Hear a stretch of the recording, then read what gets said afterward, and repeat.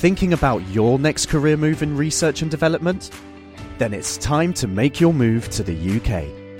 The nation that's investing £20 billion in R&D over the next 2 years. The nation that's home to 4 of the world's top research universities. The nation where great talent comes together. Visit gov.uk/great talent to see how you can work, live and move to the UK. Why do people go bald? Why are baboons' bums red? What's a light year? Why do leaves go brown in the autumn? Why do monkeys like bananas? Why do some things glow in the Why do dark? animals not understand you? Why do my receipts fade after a year? Don't know the answer? Ask the Naked Scientists. Hello and welcome to this week's Ask the Naked Scientist with me, Sue Marchant, and Chris Smith.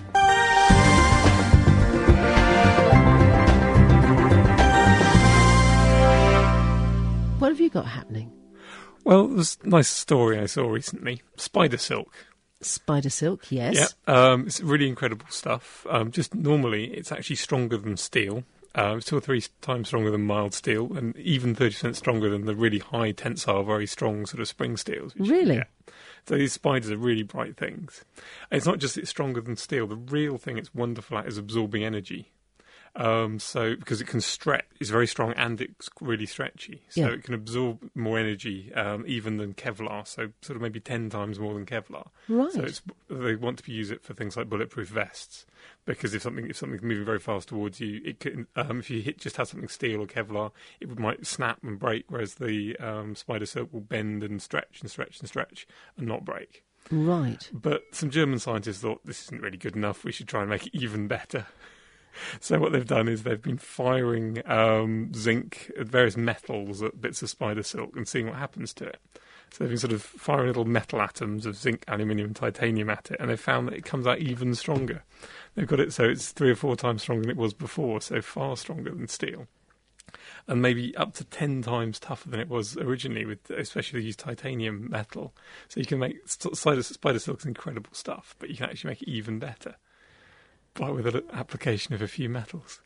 I wonder how the spiders feel about that. Yeah, there is a big problem that if you ever want to use spider silk in major quantities, you need so many spiders it will become entirely impractical. Exactly, there'll be spider farms. I think they're giving up and they're trying to make it in all sorts of things. Like they're trying to make engineer goats so they can make spider silk for you and all some old bacteria. So basically, they're trying engineer goats. Yes, genetic. So some people were trying to make goats so as their milk would produce not silk, so it came out in lines, but the proteins which you can then make the silk out of.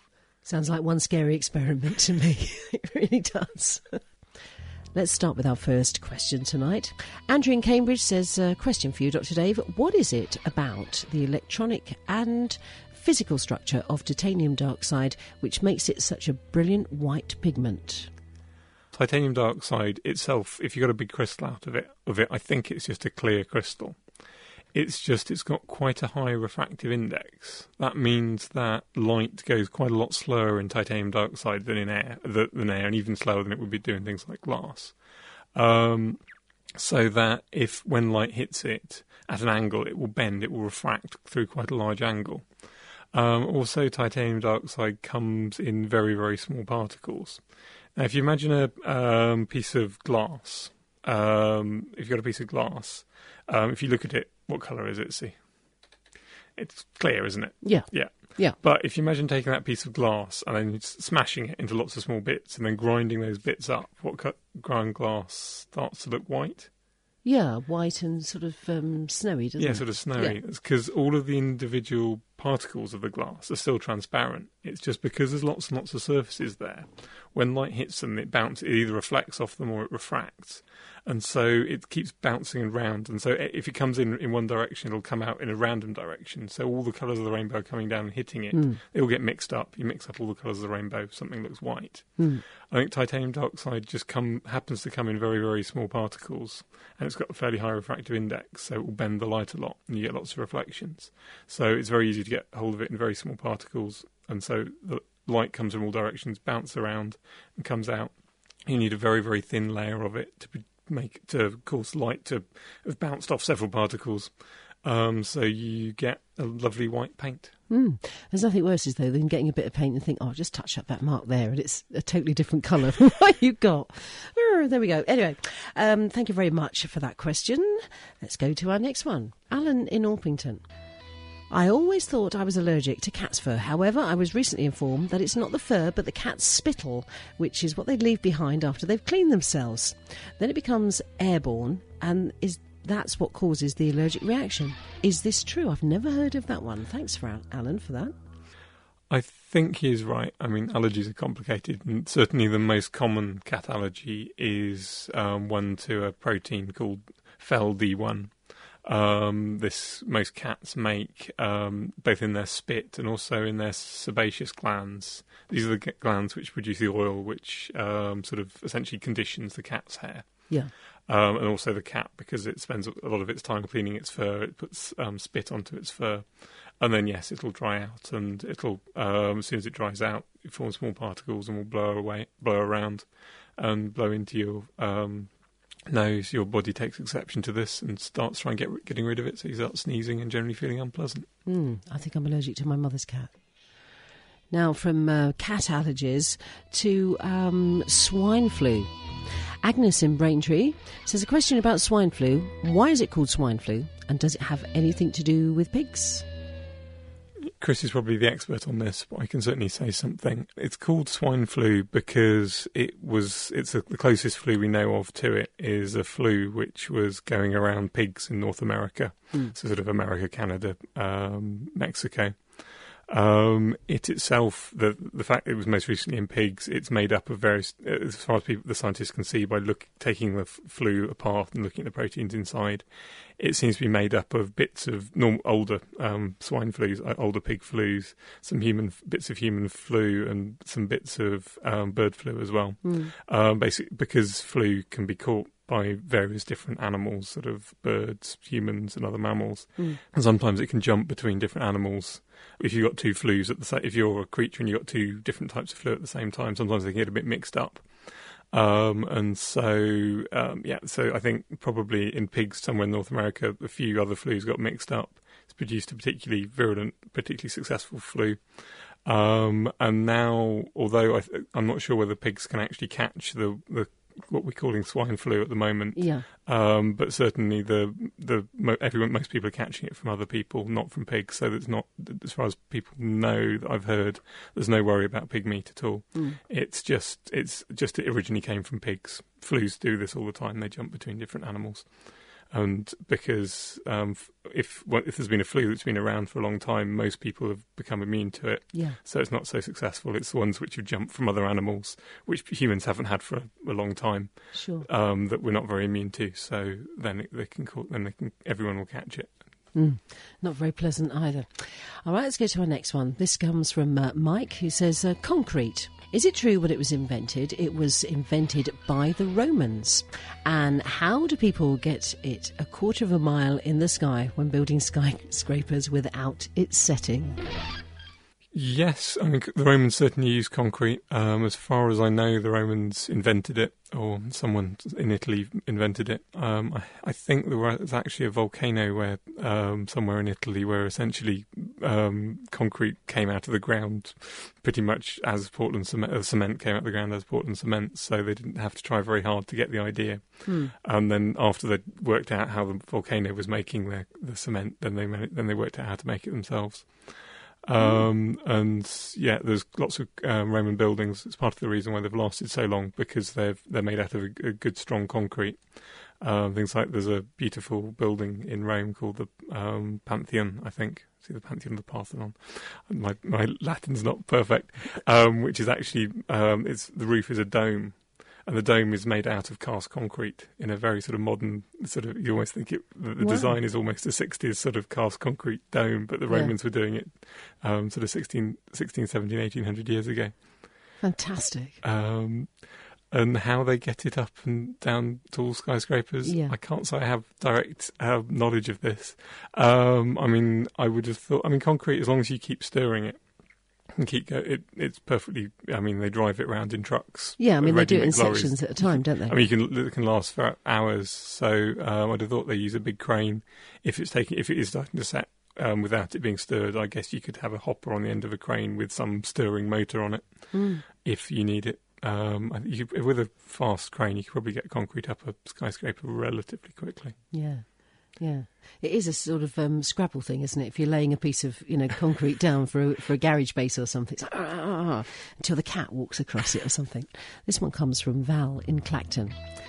It's all about slugs. Funny little creatures.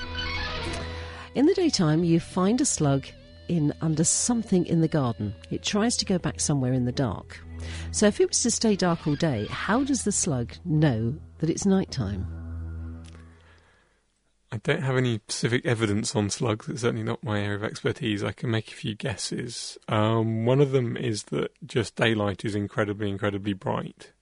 If you've ever been in a room which is lit by daylight and then you turn the lights on, although if it was nighttime, you turn the lights on, it makes the room feel incredibly bright. If it's during the daylight, it hardly makes any difference at all. It's because sunlight is incredibly strong, and even if the sun's in under clouds, daylight is very, very strong. So the slug might be able to see little bits of light, sort of little chinks of light getting in through to where it is, which is really quite dark, but it might get even darker at night time. The other thing it can probably detect is temperature and humidity. When the sun goes in, it gets dark. The temperature is going to drop. The humidity is going to rise, and the slug, once the temperature gets cold, once it gets cold and damp enough, the slug's probably going to come out. Because actually, in fact, I wouldn't surprise me if that was the reason. Because during the day, you sometimes get slugs coming out if it's very wet. So they're probably essentially just waiting for it to be damp enough and cool enough for them to be happy, and so they don't dry up too quickly. Yes, they can slide across in the way, and it's just awful if you tread on one by mistake, isn't it? Now, Dr. Dave, Keith has asked, how vast is space? Does it come to an end or keep going, in your opinion? It's my spacey music.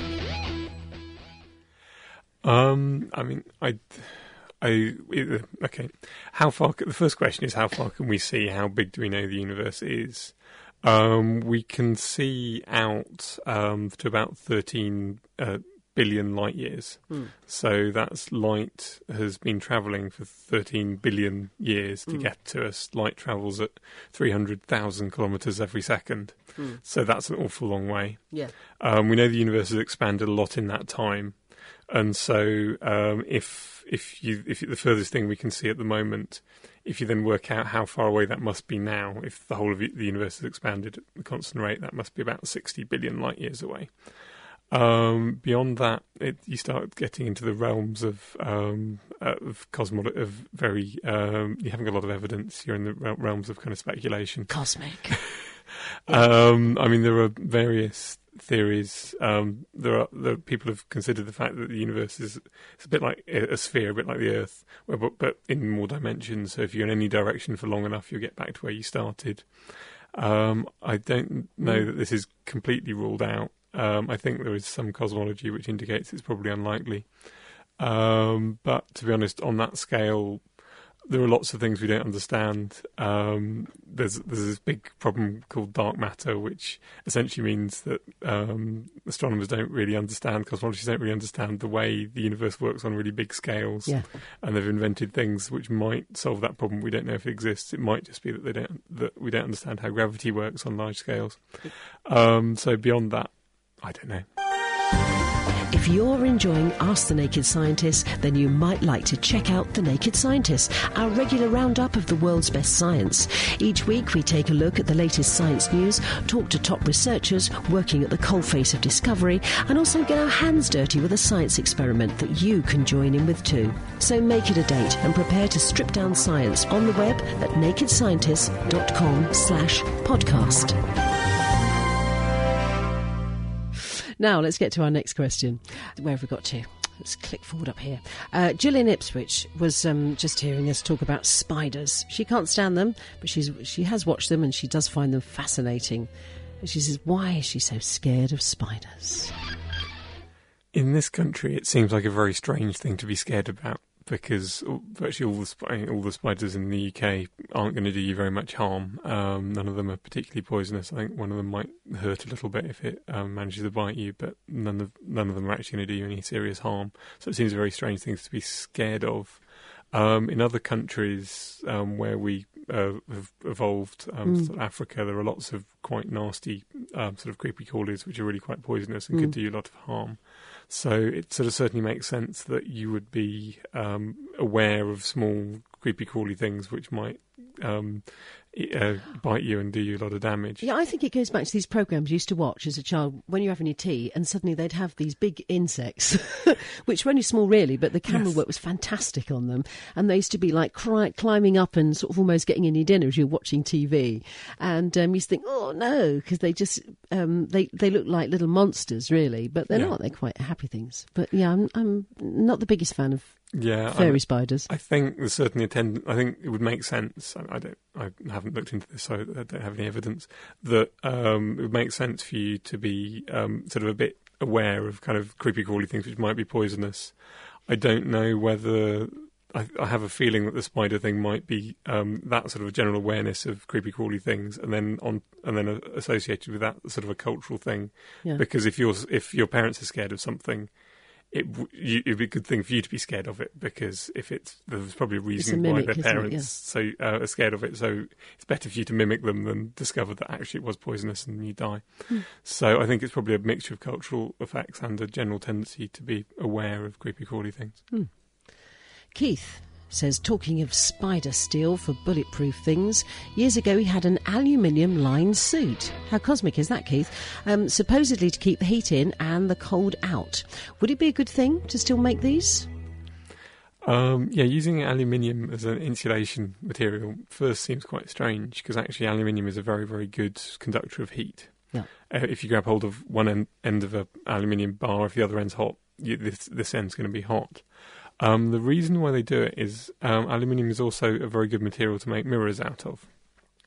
And quite a lot of heat is transferred by radiation. If you have a hot electric fire and you put your hands near it, you can sort of feel the heat coming off it. That's actually a form of light called infrared light, which is beyond the red end of the spectrum. If you look at a rainbow, it's quite the heat which is coming off a bar is quite a long way off the red end of the spectrum. And so this is what you feel. And if you put a mirror near light, the light's going to bounce off the mirror and go somewhere else and not heat up the mirror. So if you have a shiny piece of aluminium in your suit, then any radiative heat radiation which hits it is going to bounce off and not heat you up. So it acts as a very good form of insulation.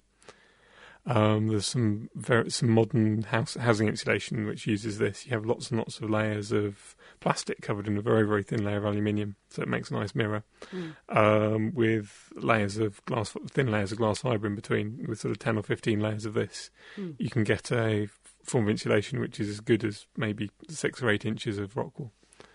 So, yes, I mean they definitely use it for the sort of emergency blankets as well. The ones you see people putting on at the end of sort of the London Marathon and things. Yeah. So, I mean, it's certainly a principle. I don't know whether people do use it. I would be surprised if they don't use it at all. Yeah. Very hot fires. Be quite shiny, wouldn't it? I might like something like that. Now, John in Peterborough says, in the Victorian times, they used to run mills by steam. One steam engine used to run 50 looms. How efficient was that in comparison to running the same amount of looms that you would probably use today with electricity? There are a couple of reasons why they don't do it, and one of them is certainly efficient. One of them is the fact that it was generally lethal. You had all these huge belts flying around the factory, and small children used to get trapped in them and killed and lose arms, fingers, legs. It was a horrible place to work, I think. And the other one was efficiency. For a start, steam engines, particularly the old ones, were horribly, horribly inefficient. I don't have any figures in my head, but I mean, sort of at least a tenth as efficient as a modern car engine, and certainly at least a tenth as efficient as a modern power station. So that was, you're throwing away coal. At the beginning, they weren't very well insulated. They ran at very low temperatures, and the higher the temperature you run a steam engine, the more efficient it is. And so that was horribly inefficient. And also, moving energy around mechanically isn't very efficient. You're losing energy at all of the joints. You're losing energy pulling belts around and bending belts and stretching belts, and all of the bearings are getting hot, slightly warmer and warmer, even if you keep them really well oiled. So that's not very efficient. Electricity is actually remarkably efficient. If you've got a well-designed motor, it can be over 90% efficient, so you're only maybe losing 10% of the energy you're putting in.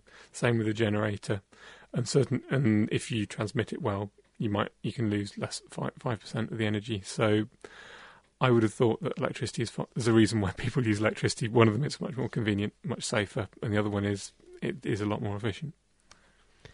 Here's a good question from Kev in Great Yarmouth. Absolute zero is represented by the complete cessation of movement in an atom. If heat can be shown as an indication of the speed at which the atoms are moving, and nothing can move faster than the speed of light, then heat too must have its limits. Ooh, Dr. Dave, if so, then what? Slightly more subtle. Heat is actually a measure, or temperature anyway, is a measure of the energy, essentially the energy per atom. It's a little bit more subtle than that, but the energy per atom in a material. The hotter it is, the more energy each atom's got. An absolute zero is a temperature at which you can't take any more energy out of a system. Actually, because of quantum mechanics, it doesn't mean that everything has stopped moving. Because in some senses, an electron, even if you can't take any more energy out of it, it still has to be going around the atom for it not to fall in.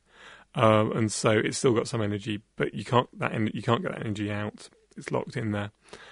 So absolute zero is when you've taken all the energy you can out of a material thermally, and it can't get any colder. As to maximum temperatures, although there is a speed limit, there isn't an energy limit. In fact, the reason why you can't go faster than the speed of light is that to take something with mass and make it go at the speed of light, you need an infinite amount of energy. Every time, if you get slightly closer, if you're getting 99% of the speed of light, you need a ridiculous amount of energy. To get the next 0.5%, you need far more energy than you needed to get to 99% of the speed of light. And to get that next halfway there, you'd need more energy than you needed before. And so to actually get there, you need an infinite amount of energy. And because temperature is a measure of the amount of energy per atom, that means that you can still keep getting hotter and hotter and hotter forever, because you're putting more and more energy in, even if the particles can never go faster than the speed of light. Dr. Dave, I'm sat here looking at him with an intelligent look on my face in wonderment here. He's such a bright chap. Now, is it possible, Dr. Dave, asked Mike, to reverse gravity, i.e. gravity pulls upwards? Depending on your definition of gravity pulling upwards, if in some senses, if you go to Australia, compared to here, then gravity is pulling upwards, because it's pulling in the opposite direction to here. But we sort of define downwards as the direction which gravity is pulling in. So it's almost always pulling downwards. If you mean, is it possible to make gravity so it repels? Because at the moment, as far as we know, anything with mass attracts anything else with mass, and everything else with mass. So all the bits of the Earth attract each other and pull it into a sphere. As far as we know, no. No one's found anything which has a repulsive form of gravity. So, no. Thank you very much for that question. Bob in Essex has asked, what is the actual speed of electricity? Also, if you were to send a pulse of electricity and then turn it off, would the original pulse travel the end? To the end. Okay, what's the speed of electricity? It depends slightly on the material you're using, and in fact there's different ways of interpreting this. One of them is electricity is a flow of electrons, and one interpretation is how fast those electrons moving. And if you look at a copper wire in the ceiling, they're actually only moving at millimetres per second. They're moving very, very slowly through the material. But because all the electrons repel each other, if you've got a big long wire, you've got full of electrons essentially, and if you push an extra electron in at one end, then that push, imagine a whole row of balls. If you push one ball at one end, each ball is going to push the next one, the next one, the next one, the next one, the next one. So even though all the balls are moving very slowly, the pulse which you put in by putting a ball in will travel all the way along the row of balls very quickly. Mm-hmm. So if you put extra electrons in at one end, then that movement is going to get transferred down the wire, depending on nearly the speed of light, sort of between half 0.7 the speed of light, something on that, again, depending exactly on the material. So that's very, very quick.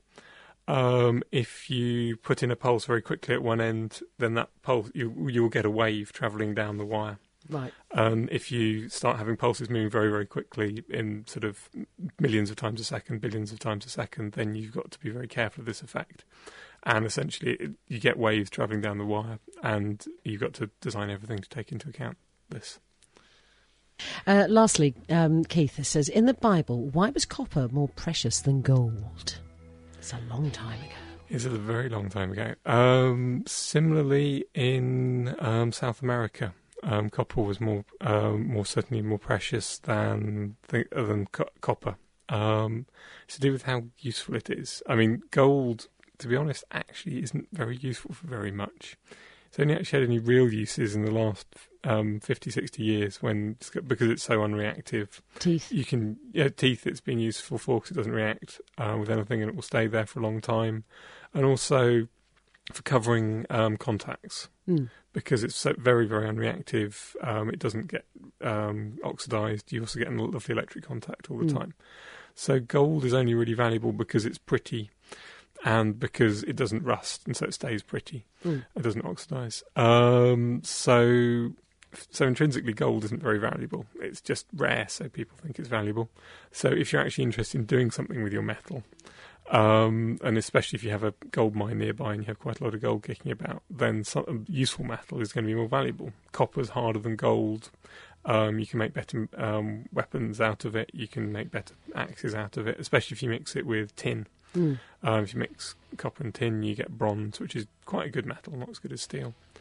Similarly, something which I noticed when I was reading the Iliad, yes, which is the story of it's either the Iliad or the Odyssey. Iliad, I think possibly the Odyssey, with Odysseus getting back from the siege of Troy, written by Homer, sort of 600 or 700 BC. I think it's written down 600 or 700 BC. It's probably an older story than that. And one really fascinating thing is that there's one bit of it whereby someone was giving someone a present to another king, and there were cauldrons of silver and cauldrons of gold, and even cauldrons of iron. Iron. So iron was even more. The way it was written, that iron was far more valuable than gold. Wow. And it's because at that time there wasn't very much iron. It was a very difficult thing to make because they hadn't really got the technology sorted. That's it for this week. Our doctors will be back with me next week for more Ask the Naked Scientist. But don't forget, you can also catch them on the Naked Scientist podcast, which you can find on the Naked Scientist website, www.nakedscientist.com. The Naked Scientists are sponsored by the Wellcome Trust, the EPSRC and UK Fast. For more information, look us up online at nakedscientists.com.